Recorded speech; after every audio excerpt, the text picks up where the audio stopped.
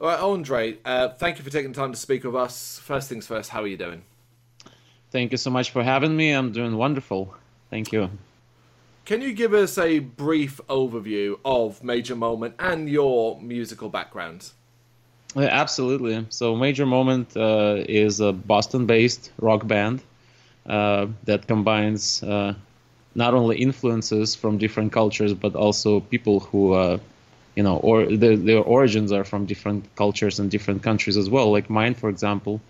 And, I'm from Russia originally. So is my wife, who is a female singer in the band as well. Mm. We have a drummer who was born in Venezuela and then moved to Guatemala and then moved to the States. So and a couple guys are born in America. So we're truly international blend Very here. multicultural. Yes, absolutely. And well, what about yourself? How did you kind of get started in music?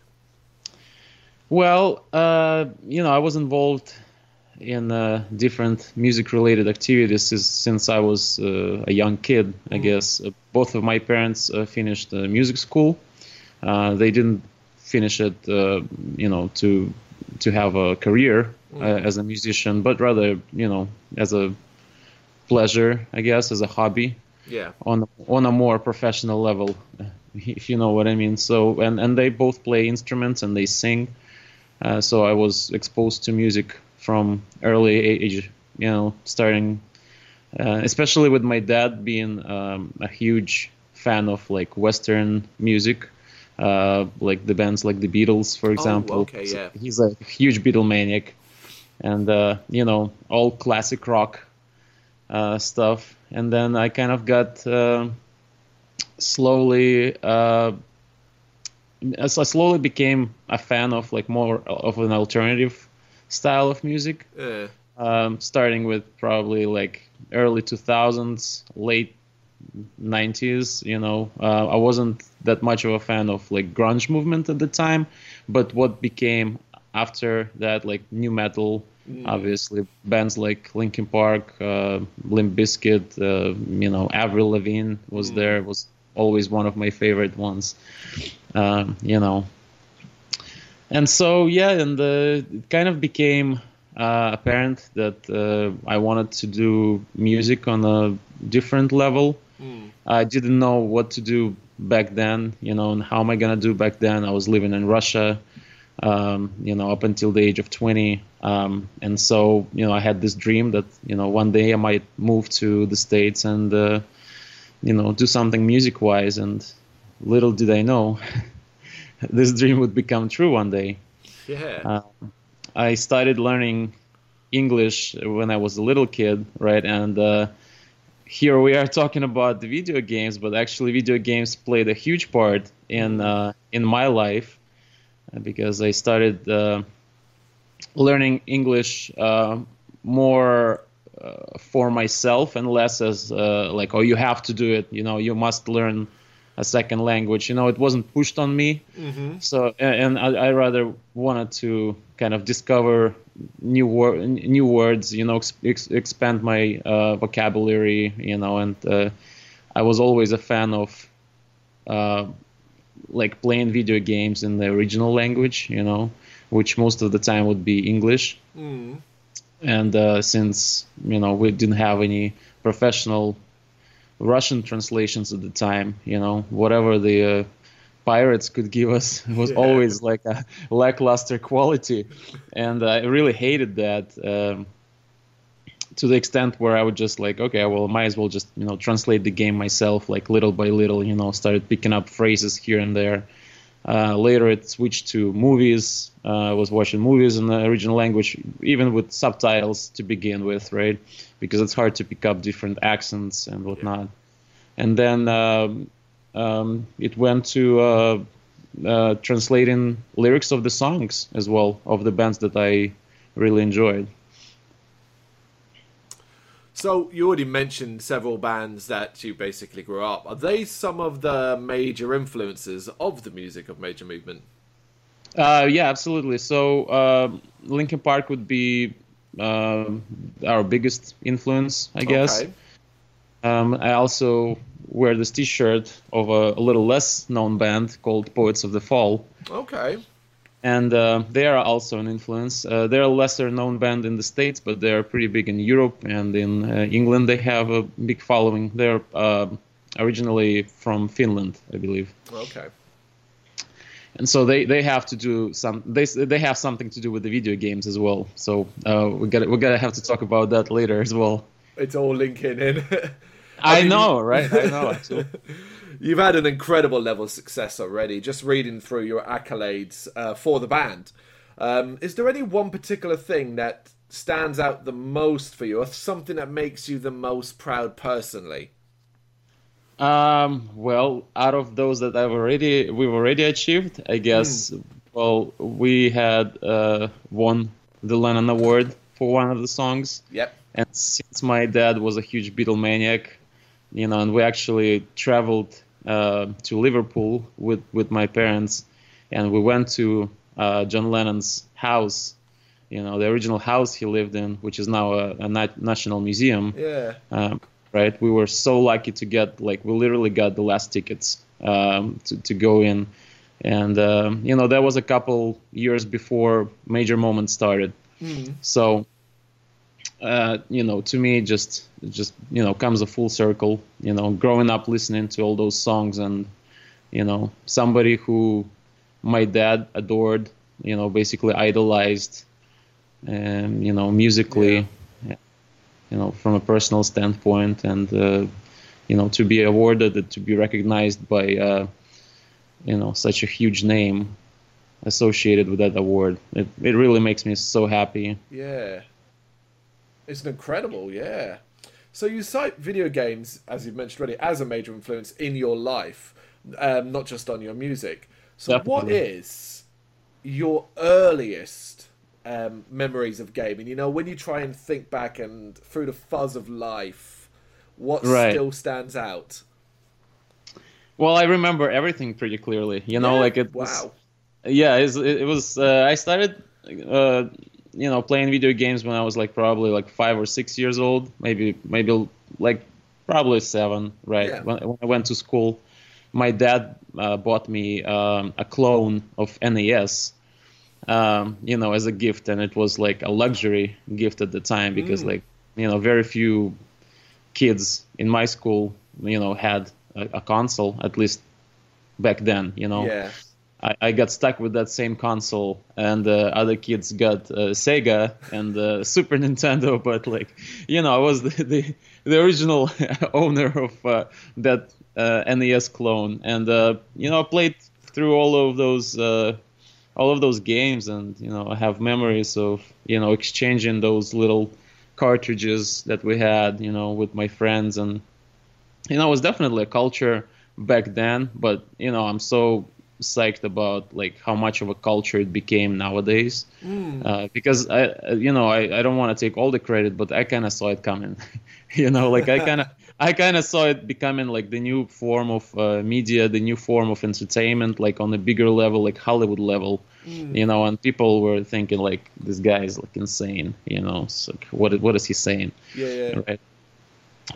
Well, one of the first memories I probably would be grabbing a Russian English dictionary off the shelf and trying to translate some words in Castlevania. I clearly remember I tried to look up garlic. Okay. All the words. So, what else was there? It's interesting to say Castlevania because it's the English translation itself wasn't that good. Yeah. I had no idea back then, obviously, right? But later on, I caught up with all the jokes about it, and the other games as well. Yeah, absolutely. But it's weird that you're mentioning it because if the English translation from Japanese is not that great, but they had all the resources to do the proper translation, right? Can you imagine the Russian translations? Oh wow! Yeah, Oh boy, they were bad. Oh, but it's still so Castlevania is kind of your, I guess, your go-to early one. Then if people point to you, go, well, what was the first game you ever played? And you think Castlevania, really, I guess. Well, that's not definitely not the first game I played. I think the first ever game I played on NES was probably Kung Fu or whatever it was called. The game where, yeah, I think it was called Kung Fu, right? Yeah. Right. But before then, my father worked at the hospital, and like during some downtime, during some off hours, he would let me play, some video games that they have installed on their computers, work computers, because it was like such a huge deal. Like, oh my God, these games, like, have you seen those games? Like Wolfenstein 3D. And what else was there? Well, Doom was there, obviously, right? Prince of Persia was there. So that those DuckTales, and those are the only ones I remember from back then. That's brilliant. I mean, I thought you were going to say things like Minesweeper or Solitaire, but you're well, I don't legit. really consider them video games. Like I consider video games something that has like a little more going on than just like a card game. Of course, but still, yeah, that's incredible. So where did you go from there? So NES, was it always a progression? There was a little bit of I guess, kind of a stagnation going on for years and years, because I begged my parents to, buy me new consoles, right? Because they were constantly evolving. But they also were more expensive, and the classic excuse of any parent would be like, well, why do you need another one? You already have one, right? Yeah. It's like, try to explain the bits and 32 bits and 64 bits to somebody who's who is a doctor his whole life, right? So it's a little bit better, right? No, son, you already have one. Yeah, it's always I completely relate to that. I grew up in a family with 7 others, so there was one console, that was it. And I love that you mentioned the bits, because it's something you forget, and generations that have come after both of us will never understand the days of the bit wars, where the 32, the 16, the 64, the 128, right. And then we all just forgot about it. Yeah, exactly. Like right after, I think, Dreamcast, Yeah, which is actually like a big milestone in my life. To rewind a little bit, so after NES, like I was visiting my friends who would have like Genesis, right, and Super Nintendo. We'd play Sonic and like Mortal Kombat and those kind of games, like classics, right. And then one of my buddies from school, he got somebody brought him a PlayStation 1 from Japan. Okay. Like that was like, nobody has ever heard anything about this system in our town. I'm not from Moscow. I'm from a smaller town, so it's like all of those little bits of information were so scarce. And he had a demo CD which had a demo of Resident Evil on. And everything was in Japanese, of course.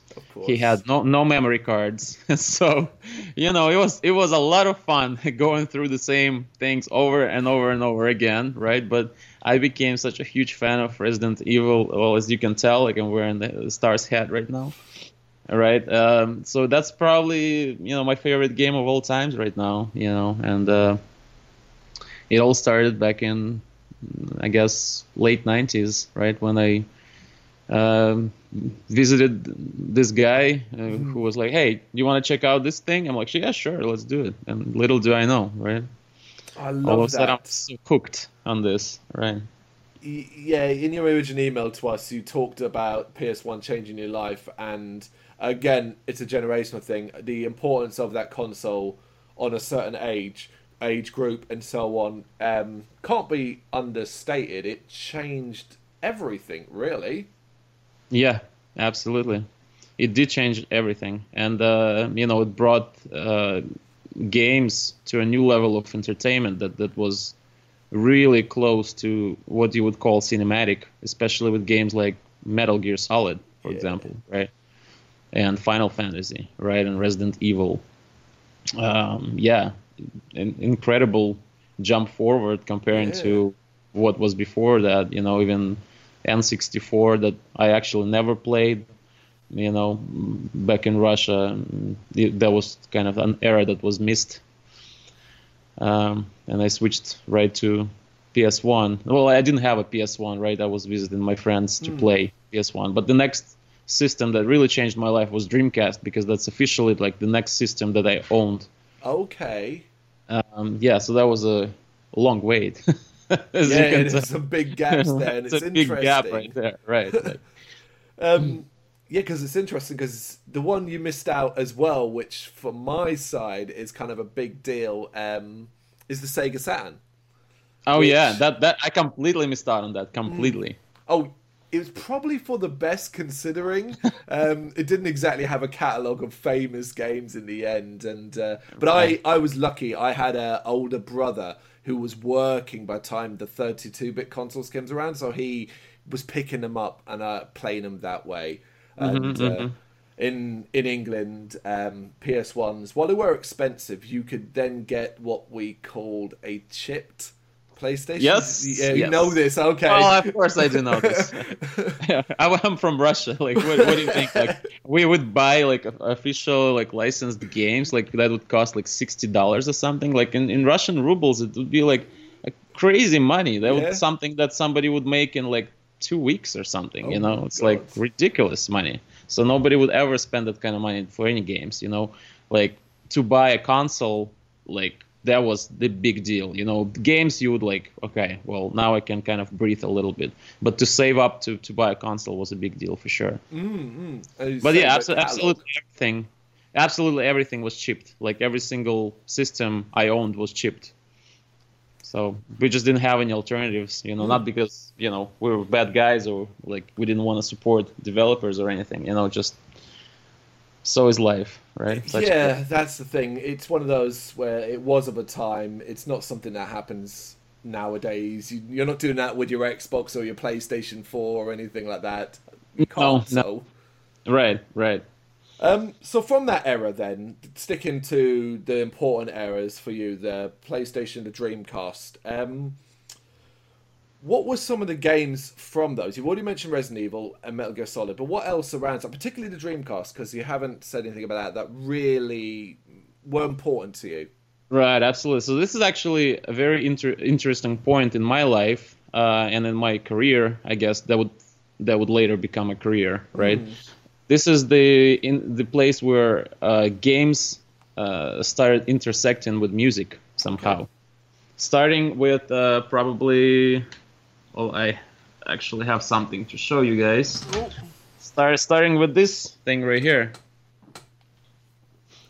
Tony Hawk's. Does that look familiar to you? It does. It's Tony Hawk's Pro Skater 2, eh? Right. That's that game definitely introduced me to a lot of punk, a lot of rock bands. Like it has Rage Against the Machine, it has Papa Roach, it has Powerman 5000. Of course. Like you name it. It's just the soundtrack is like phenomenal in itself. It's like classics right now, and all those bands and. The game, I played countless hours. Like I unlocked all the secrets, like all the areas, all the arenas, knew all the tricks. Me and my buddies would get together, play like a competition style, I guess you would call it. So that was one of them. Another game worth mentioning was this gem that not everybody's familiar with this, surprisingly, right? But this is such a great game. The soundtrack. I actually own 2 versions of the soundtrack on CDs.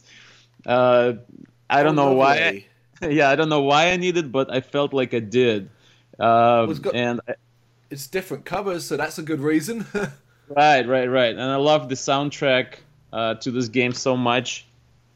And it's mostly Japanese DJs, right? Yeah. But it also, in American version, it had an edition of Rob Zombie's Dragula, right? And Cold's Just Got Wicked, which is super interesting. Why did they include those 2 bands? But this is how I found out about Cold. And the interesting fact about this band is, like, I actually have a huge history about, like, a lot of stories about this band. I own a piano that was owned by Scooter Ward, from the vocalist from Cold. Their drummer Sam did custom paintings for me, so I'm like a huge fan. And it all started with the video game. Oh wow, that's an incredible connection. Almost doesn't make sense how you get from that to this, particularly with just the soundtrack.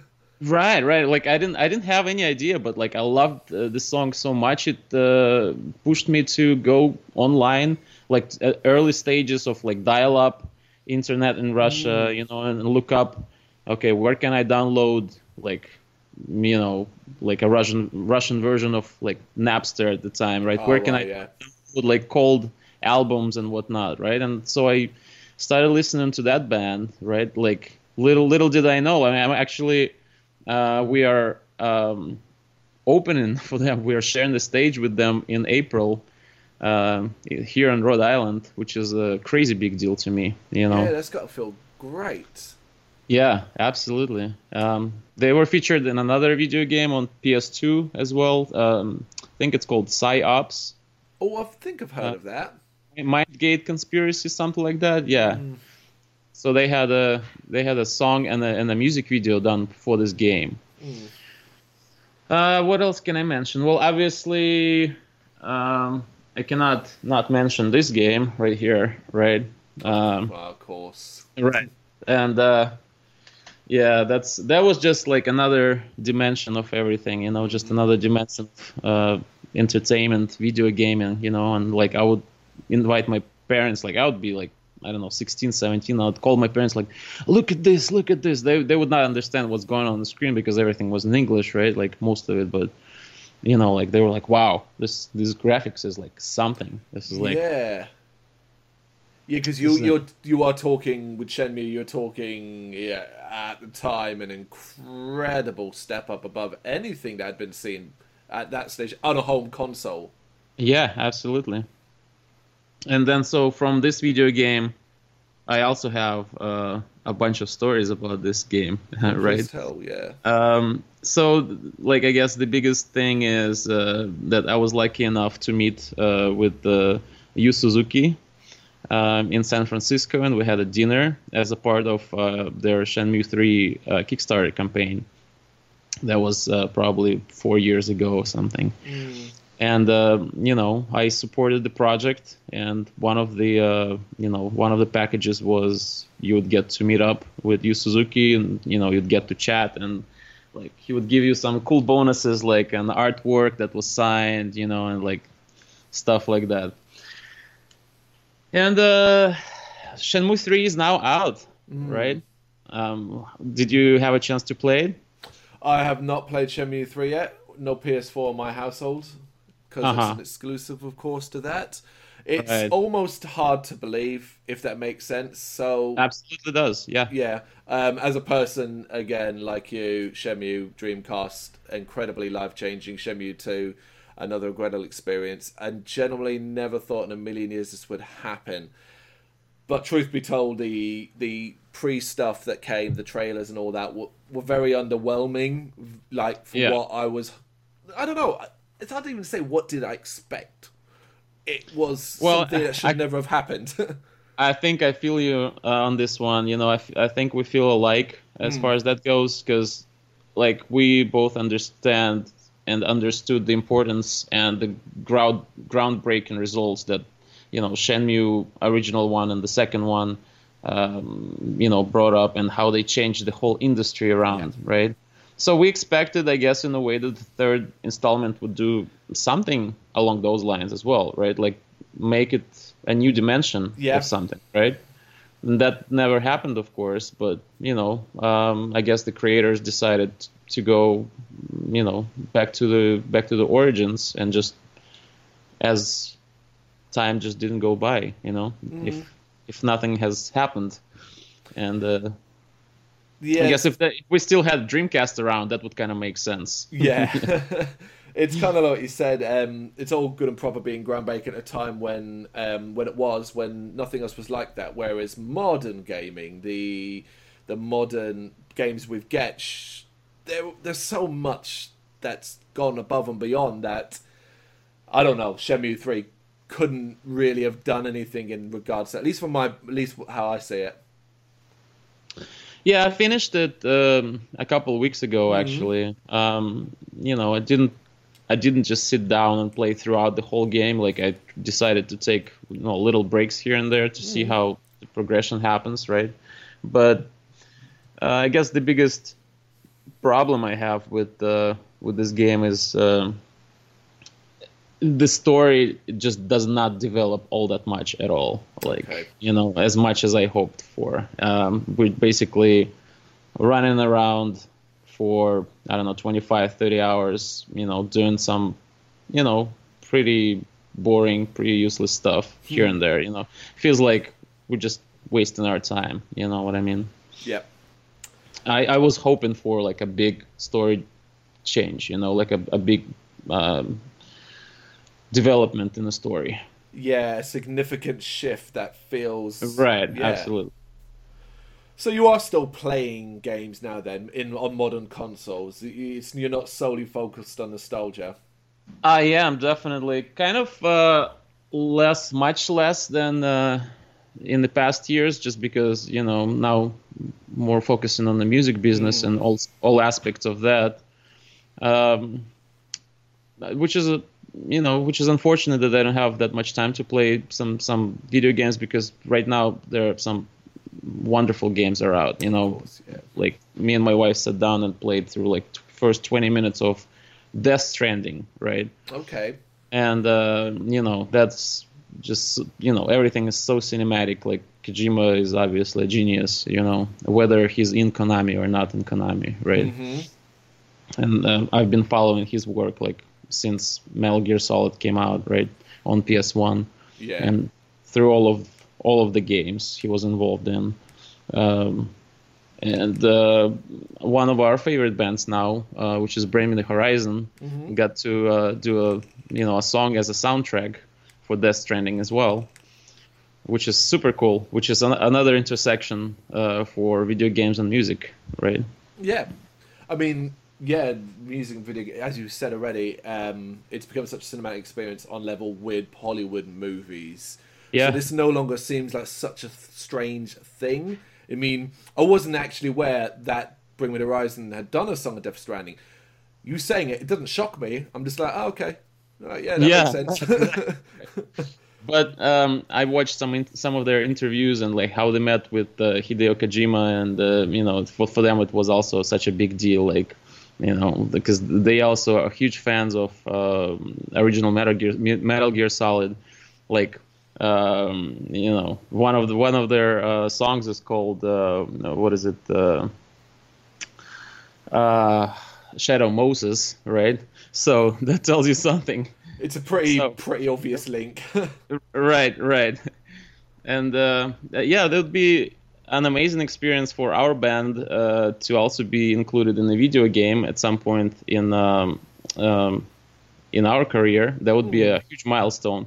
We kind of were included in part of that Shenmue 3 thing. A quote from one of our songs is written in the guest book and in the hotel. So that is a cool Easter egg. And we obviously are named a special sponsor and credits, and there's even a picture of me there on the wall of fame, I guess, in one of the dojos. So that's cool, right? We kind of faked our way in video game world, right? It's a start. It is a start for sure, right? And it's like some people freak out when they tell them this. Like, they're like, "Oh my God, it's such a huge deal! Like, man, how did it happen?" It is a cool story, right? But one of my goals, I guess, is to write a song specific to a video game. That would be super cool. I feel like I can definitely bring some experience to the table. Maybe to one of Resident Evil upcoming games. Who knows? I would love to do that. Yeah, because you start automatically thinking, well, what kind of game would fit and what would work, but you'd be amazed how easily it would. Right. Well, So, this band, Poets of the Fall, right? The T-shirt I'm wearing, their whole career just skyrocketed after their song "Late Goodbye" was the main theme of Max Payne 2, and that basically became the start of their careers. You know. oh really? Okay. And I became a fan since that game. Since I heard that song, I was instantly online searching for that band's name. You know, like looking up their albums. I think they didn't even have an album back then, and they came out with their debut album a couple months later. And you know, ever since I've listened to all of those albums. And like they're great guys. I've been to their show. You know, an amazing band. So is that kind of the music you do like in video games? Do you prefer to hear artist songs, or is there particular game soundtracks, original scores and stuff that you would highlight and go, that stuff is just amazing? Well, both actually. Something that instantly comes to mind is I have a collection of Silent Hill soundtracks over there. Okay, yeah. So that obviously Final Fantasy games were notoriously, big for soundtracks. Those soundtracks from Final Fantasy 7, 8, 10, like they're classics, right? I'm shocked. I've got to say, you just skipped one. You skipped 9. No way. You know what? The thing is, like, I was never a fan of like disproportional bodies in video games. Like, to me, it meant, like I said, it was something more than just games. To me, it had to be real, so I would buy it. Oh. So even Final Fantasy 7, like, I didn't finish that one. Like, I didn't play a lot. Like, I started a little bit, but it felt weird. Like, I finished 8 and 10. Probably a couple times, which are like not considered the greatest games of Final Fantasy world. Surprisingly, right? Like I'm such an oddball. No, that's fascinating because for me it's the other way around. I know. Interest in Final Fantasy has always been the more fantasy-based stuff. That's why, like for me, 9 is my favorite one of all of them, even over 7, which is obviously tends to be considered the greatest of the great. But your how you describe what your taste is, I picture 10, I picture 8. It all makes sense. So does that mean even with the more modern stuff, you're more interested in that side of Final Fantasy? Yeah, absolutely. And like obviously, Kingdom Hearts, I love that game. I think I finished the first one. I don't think I played the second one, and I definitely did not play the third one yet. Yeah. But I'm looking forward to that. Soundtrack from Kingdom Hearts obviously comes to mind. What other games can I think of? Oh man, well, Resident Evil. I always loved the, the daunting, dark themes. A lot of orchestration. Strings there. The save iconic stuff. Yeah, save room piano themes. Wonderful stuff for sure. Well, help me out. Which ones did you like? Oh, it's you've already named some of the ones that kind of stick out. I mean, you talk about Resident Evil, but so Capcom or whoever the composer was during a period of time. So Resident Evil 1, 2, 3, 4. Dino Crisis, they were able to put together not just in-game incredible music, but one of the things I always noticed was the end credits. The end credits themes of many of them. Resident Evil 1 had this very rocked up guitar-driven thing.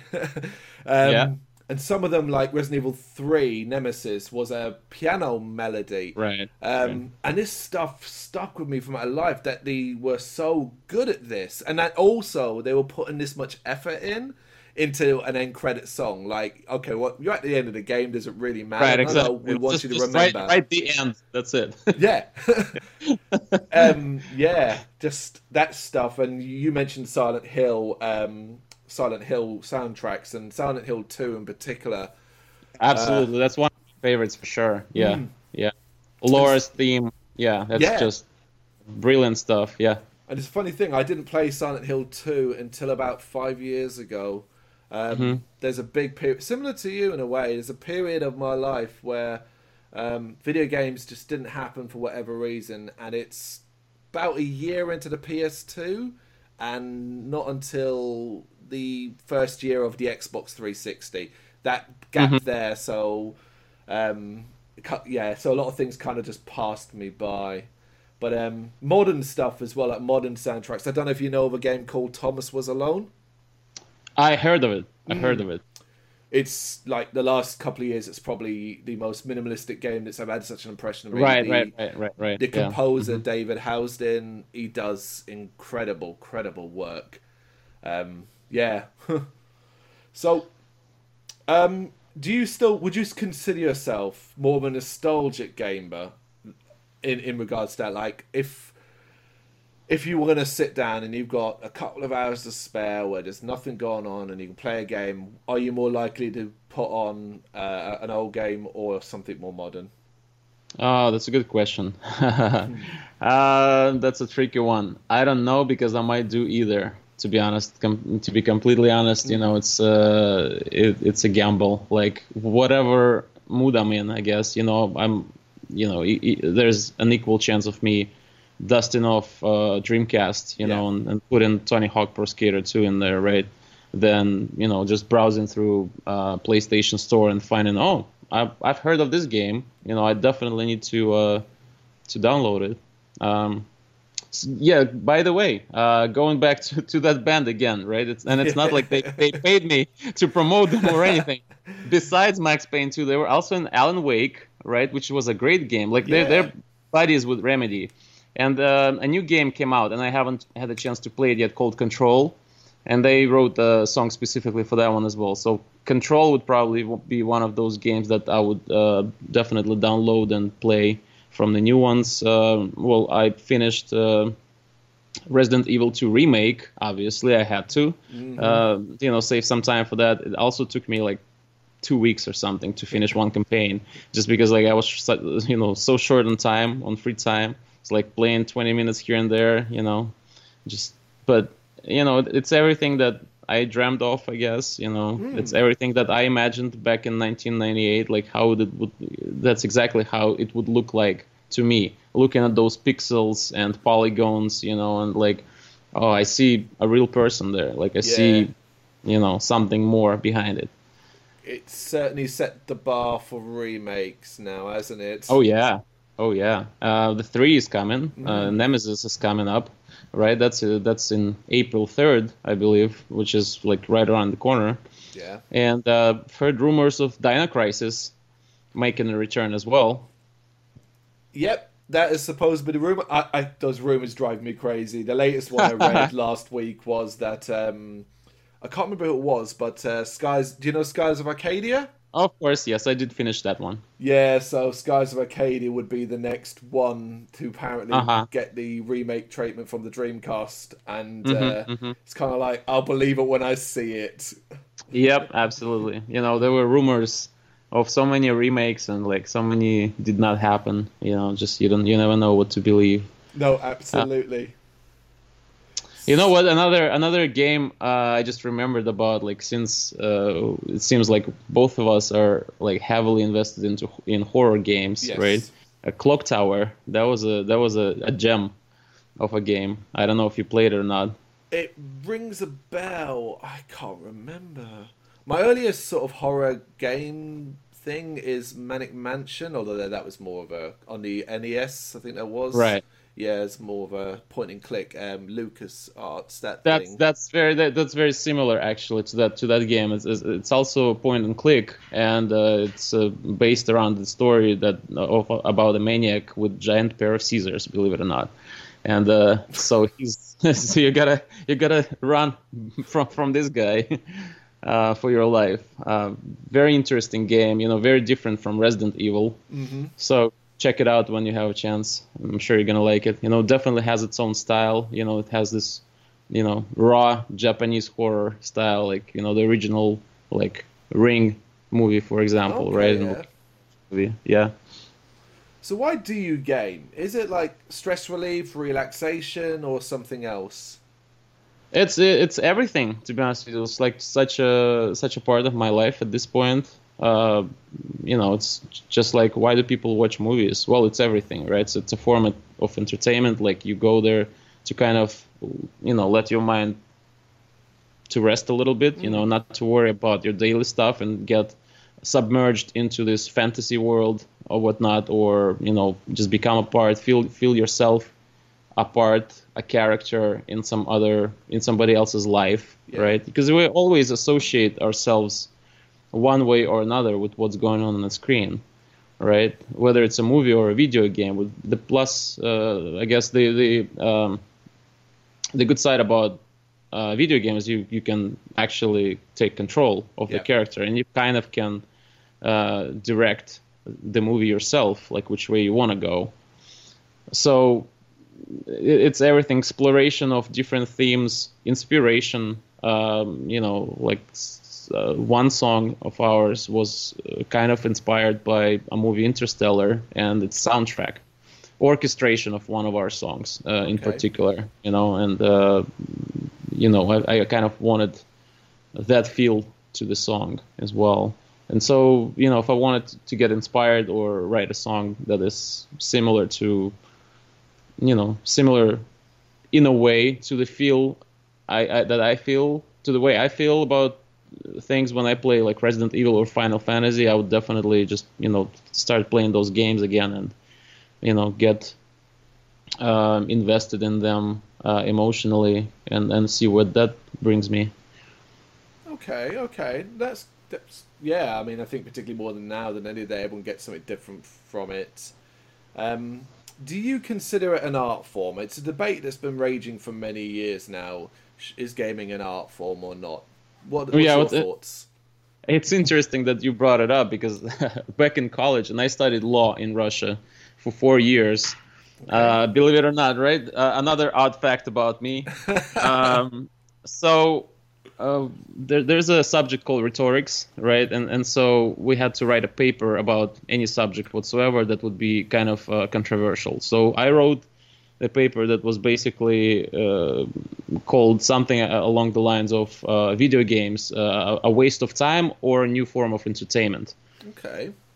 And so, I was trying to make a point that video games are becoming such an art form that they are now competing with Hollywood movies and the best written books, the classics, because the amount of detail that goes into creating those worlds is just like beyond belief. Like if you go and read the script of any video game, any modern video game, like starting from like, I don't know, PlayStation 1 or 2 era. Like if you try to download a script to Metal Gear Solid 1, right, it'll be probably as big as any Hollywood movie script, right? If not bigger than that, right? Like with all the details and all the characters and all the specifics about that.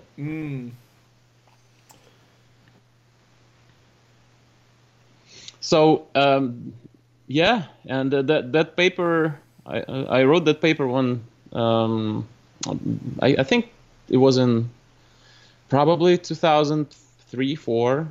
So it was like PlayStation 2 era already. So I was definitely onto something here, Like I was definitely not crazy, And games like Metal Gear Solid 2 came out, right? Like I played through Final Fantasy X. It was a great game to me, very inspirational, love story, Another one that comes to mind is Fahrenheit, or it was called Indigo Prophecy as well. Okay. So that game. That game is by a creator who later did Heavy Rain, whose name escapes me at the moment, who's a French game designer. And so Indigo Prophecy or Fahrenheit, I guess the name depended on the market, whether you were like from Europe or American. Like they decided to go just like with Resident Evil Biohazard. Of course, to avoid some legal issues or something, right? So that game featured soundtrack by Theory of a Deadman that I also got into after the game. Like I kind of dislike their later albums, but that album that the songs were from really is a good album. I really like that one. So, if you could make a sequel to any standalone game that you've played in the past, what would you choose? Well, I already chose that. That was Shenmue 3. Right? I kind of wish that they did the sequel in the way that I imagined it, right? But that did not happen. So think of yeah, it's a bit of a stumper. One game that's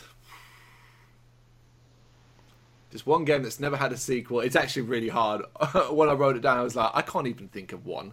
Because most games get sequels. I love those questions, right? Most of them do, especially successful ones. And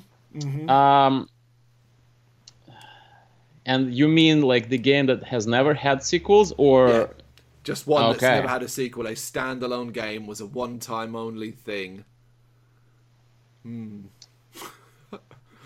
Yeah, that's a tough one. Well, if it comes to mind, we'll come back to it. What about then this one? If you could scrub any game from your memory so that you could play it again with fresh eyes, what would you choose? I have a funny feeling I know the answer. Bear in mind, we've been talking for nearly 50 minutes, but, you give it. Go ahead, surprise me. I'd imagine it might be Resident Evil. That is true. Actually, I think in a way that did happen, because it's almost as if Resident Evil 2 original was scrapped from my memory, right, when I played the remake. And, I kind of got to relive all of that in a very new way, Well, I got to jump in and ask that. So then when did you play the Resident Evil original remake that was released on the GameCube and then later on? Yeah. How did you find that difference? Because again, that's a massive change. That is a massive change, and I loved it. I loved it, and that was actually the first system after Dreamcast that I bought. Oh no, I had a PS2 after Dreamcast. So after PS2, on my first trip to the States, which was in 2005, I bought GameCube at GameStop.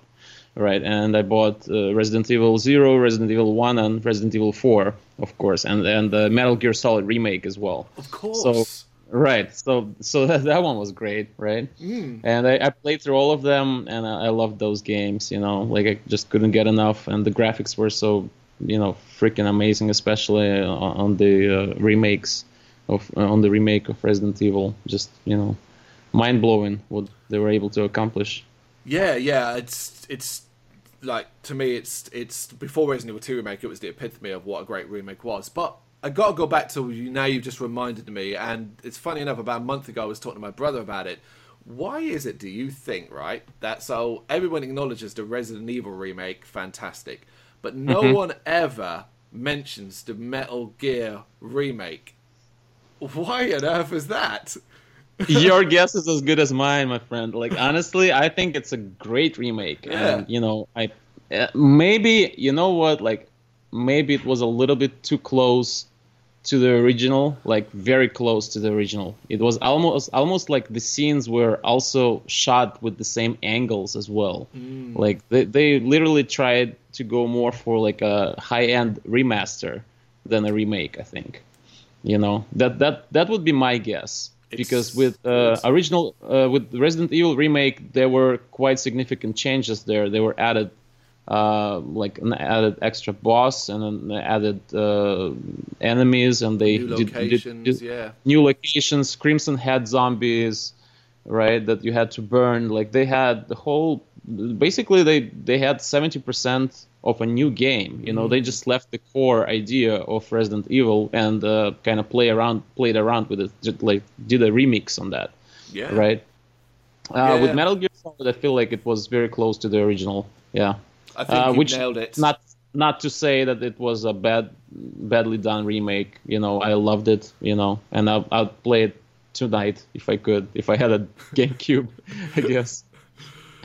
So, continuing the sort of theme about what you like and what you don't like, what about, is there a specific genre, a type of game that you just can't really get on with, that you just don't really like playing? Yes. There's a few actually. I'm not huge into role-playing games, aside from probably Final Fantasy and like I mentioned, Skies of Arcadia, right? It just I get easily lost in like the world is like so much bigger than me. Like where do I even start to explore, right? Like it feels like those kind of games they require a much heavier investment emotionally and a lot of time on your Okay. hand because they tend to, if like we're talking about single player games, right, like an action adventure game, a single player campaign could be like 20-30 hours, right? Something like a role playing game could be like 100 plus Easily, easily, yeah. right? So was never into those kind of games. What else? I don't know, like golf. Yes, like or pool pool simulators. I don't know, maybe not my thing. I'm actually talking to you as I'm sitting in front of a real life pool table right here. Okay. Yes, It's a bit different to having pool at home to playing it in a game. right. Like, why would I do that, right? No, I know. Um, I don't know what kind of games are you not into? Well, mostly racing, I think. Most racing games, I find myself getting fairly turned off by that stuff. And the only ones I do enjoy are the ones that are more on the cartoon games and things like that. Your Mario Karts and stuff like that. Gotcha. Yeah. I've got a Nintendo Switch and I love it. It's a lovely little machine. But Right. going back to the PS1, where everyone was going nuts for Gran Turismo Right. and what's it called? Ridge Racer. I Right. just couldn't enjoy them. I don't. I'm not. I've never had an interest in cars. So the idea of driving a car that's realistic and stuff like that just isn't really for me at all. Let me throw banana skin. That's much more fun. That's hilarious. Now, for me, it was a little bit different, I guess, when it comes to racing games. Specifically, like Gran Turismo was, kind of a big deal, when it came out, especially on PS2. That was like one of the most realistic looking driving games ever. So I would just like put it on the demo mode and just sit and watch. It's like, wow, this is so cool. But I was never like into racing or like all that much, but some games like Need for Speed, for example, Yeah. right? Like what was it? Underground had a phenomenal soundtrack as well. Gran Turismo had a cool intro soundtrack. What was the band? My favorite game, right? Was it not Cranberries? I think it was. What was it? Garbage, right? Garbage. Okay, yeah. Shirley I Manson. think so. Yeah, I think so. Yeah. And later on, I got into on Dreamcast. There was a game called Metropolis Street Racing that Okay. later became Project Gotham on Xbox, and later on that Yes. became Forza Motorsport. Oh, So yeah.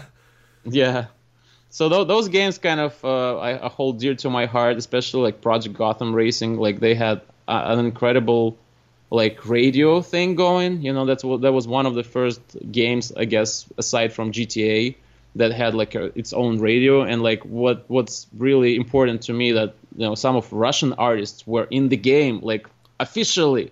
Like there was I guess, a track that was like a racing track that was happening in St. Petersburg or Moscow. I don't exactly remember which city it was, but like there was a Russian radio, and it was like, wow, what's going on? Like it's a Russian radio in an American game. It's like crazy.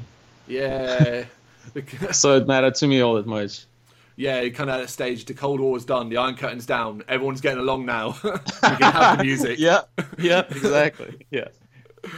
So, again, sticking to the theme of what we've been doing here, what about a remake then? What game that hasn't been done yet that you adore would you love to see we're talking full-on remake here as well, not a remaster? Oh, okay. Oh, now we're talking about the remake, right? Okay. So that could be easier because that game, Clock Tower, I think I would love to see a remake of that because it definitely had a lot of potential. It was poorly done on PS1 on such a low budget. but I feel like the atmosphere was what was holding it all together. And that to me is very important. Um, I guess it was kind of boring to say things like Silent Hill 2 because it still holds up to pretty well. Yeah. Even by today's standards, it's a well-looking video game. You know. Yeah, Still. so I think we probably have to go back to PlayStation 1 era. Well, Final Fantasy VII gets a remake, right? Yep. So now I have to ask for Final Fantasy VIII remake as well, because that was one of my probably never going to happen, though, because that was not a well-received game by fans. Neither was 10. So two of my favorite games in the series, probably never going to see the remakes of them. Probably never going to see the light of day. Oh, I'd be amazed. Particularly, I'd see them doing 10 more than they would 8. Yeah, but even that seems impossible. Yeah, it seems impossible to me. Yeah, maybe another 20 years down the line 20 when years, it's become could nostalgic. Be. Right. So, how do you feel? This is a broad question, but see how you do with it. How do you feel about the current state of gaming and the issues that are kind of arising and are becoming more public, be it loot boxes, gambling, the mobile market, and so on? Right, I'm kind of not a huge fan of those ways to milk the gamer. You know what I mean? Yeah. We didn't have any of that back in PlayStation, Dreamcast era, right? No. Games could not have been patched to begin with, right? You download the game right now, right? Instantly there's a patch available, right? Yeah. So I feel like developers try to push the game out so fast that they almost half-ass some of the things, in just because they can't patch it later, fix it later. Let gamers play for a couple of weeks and complain to us in forums, and then we're gonna read and kind of have a expanded quality assurance team. They're beta testers, right? Who's now gamers. Yeah. But I don't normally purchase a lot of DLCs and whatnot, right? I guess the last game I was kind of heavy on DLC purchases was Rocksmith. Oh, right. And that was way before Major Moment as well. So that was the origin of me rocking the guitar, I guess, learning to play guitar. It was a fun game. Yeah. I really, really loved and appreciated the idea that it's kind of a hybrid of a learning experience of a real instrument. You're not making a fool of yourself playing 5 color buttons and Guitar Hero, on Guitar Hero. Nothing against that. I've done that. It's fun for fun, but if you I always wanted something more, and Rocksmith was exactly what I wanted. Such a great experience. You plug in your guitar to a video game. How crazy is that? It's insane. And you can learn all the songs that you want, as in a game format.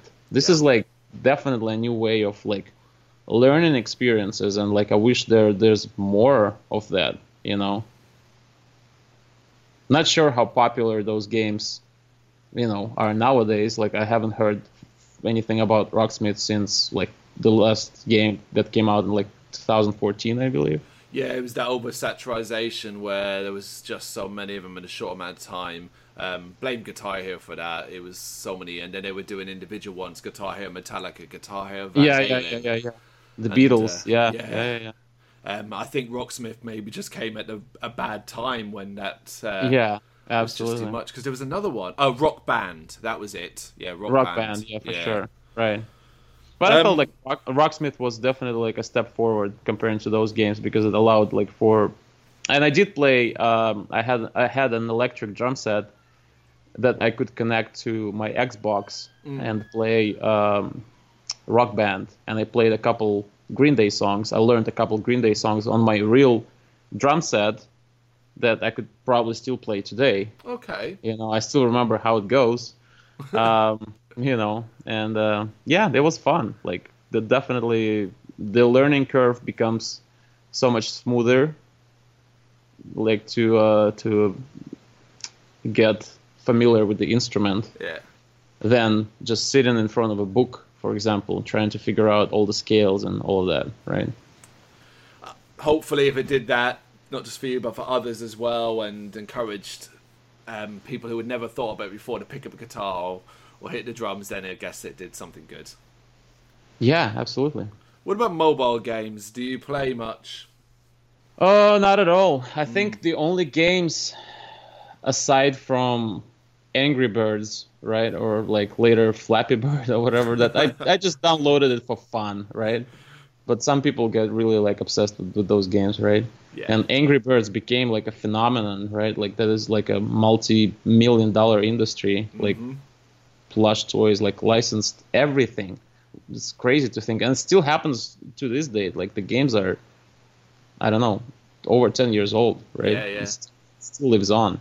But the majority of the games I have on my iPhone right now, and mind you, I don't play them. They're like the old school games. They're like Tony Hawk, Jet Set Radio, like all of those games, you know. Perfect place for it. The fact they're even available on your phone is incredible. Right, that's crazy. That's crazy to think. Yeah, but like one of my buddies, he has an Android phone, so he's all set for retro gaming, right? He gets all sorts of emulation going, Dreamcast, even PlayStation, you know, like all the games. He sends me screenshots once in a while, like, hey, check this out. Like, this is so cool. Like I'm playing this old school game that we played together on my phone, you know, just incredible.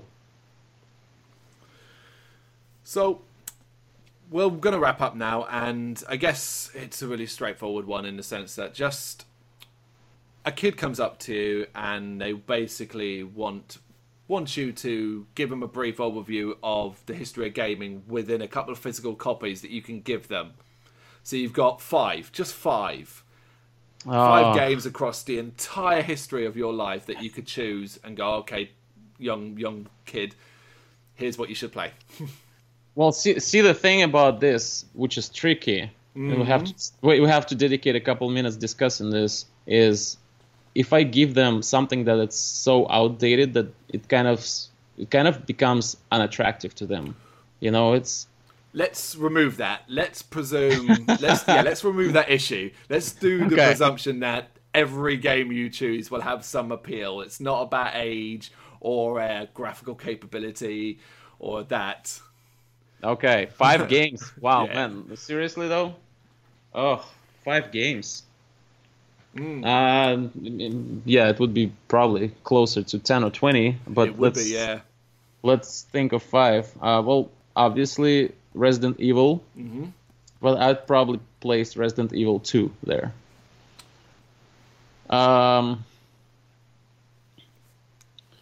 Final Fantasy X. Cool. So that's 2. Yep. All right. Well, just for the sake of it, Rocksmith. Okay, That yeah. would be 3. Because, you know, that's more than a game. You know what I mean? Yeah. And it's already some nice variety. Right. Shenmue would be 4. Well, I guess.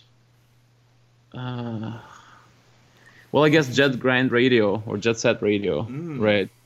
Yeah, that is definitely something else. You know, it's like a mix of what you love about anime and what you love about comics and what you love about adventure games and what you love about sports games as well and what you love about music. So to me, that kind of makes sense. You know, it's very basic starter pack.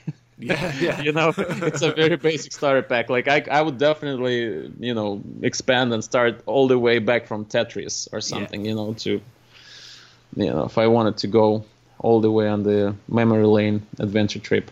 Yeah, we'd be going all the way back to you haven't got a Mario game a day, you don't have a Sonic game. It is a wide and open field. It's just a variation on that. Someone asks you what metal means, give the person 3 albums, and you're supposed to come with 3 albums to sum up the entirety of metal. Outright that, yeah, it's impossible. Yeah. Okay, we're going to wrap this up with a last one then, which is basically, what does the rest of 2020 look like for Major Moment? What big plans do you have in the work? All right. Well, I'll start with saying that I'm looking forward to a couple games to play, Great. which would be Resident Evil 3 and it would be The Last of Us Part 2, which is also one of my favorite games of all time, right? I've been admiring that. It was very pretty. Yeah, and thank you. That was a special gift from one of my friends. He ordered from somebody who custom made it themselves, so it's not like a factory made thing. Like, Incredible. really wanted to show it off. As far as the band goes, we're probably, I would say, wrapping up our work on 4 new singles. That I'm very excited about. They're very much different from what we've done in the past, and evolution is what I always wanted for myself, for music, for video games, for everything. We just released a brand new music video, so check it out. It's out there on YouTube. It's called May Leave Scars. We are working on new music videos. We are playing a festival later this summer, and one of the bands from from this soundtrack, naming specifically Powerman 5000, is actually going to be sharing the stage with us, which is crazy, right? We are sharing the stage with Cold in a couple months, so we're playing some shows. I don't know. I would love to explore a possibility of getting some of our songs in one of the video games I love and adore. Maybe this year it was Bring Me the Horizon. Maybe next year it's going to be Major Moment. Yes. And I guess as well, you'd also, if the opportunity arose, probably like to stretch your legs in and around Europe, right? Yeah, absolutely. Yeah, just the opportunity arises, okay? Yeah, totally. Yeah, you gotta dream about it for it to happen. Still This is yeah, absolutely. This is the story of my life. If I wasn't a dreamer back when I was playing NES, I wouldn't be sitting here right now. It's incredible. Andrey, thank you very, very much for Carl, it was such a time. pleasure. Thank you so much, man. Really appreciate you having me. Thank you very much for watching. You can check us out on gbhbl.com as well as on Facebook, Instagram, Twitter and Tumblr. Go to Patreon and help us out over there. That's patreon.com/GBHBL, as well as Big Cartel, where you can find some of our merchandise. We have a podcast running on SoundCloud and Apple Podcasts. And of course, if you like this video, do us a favour, hit the subscribe button and help the channel grow. Games, horror and heavy metal. What else is life for?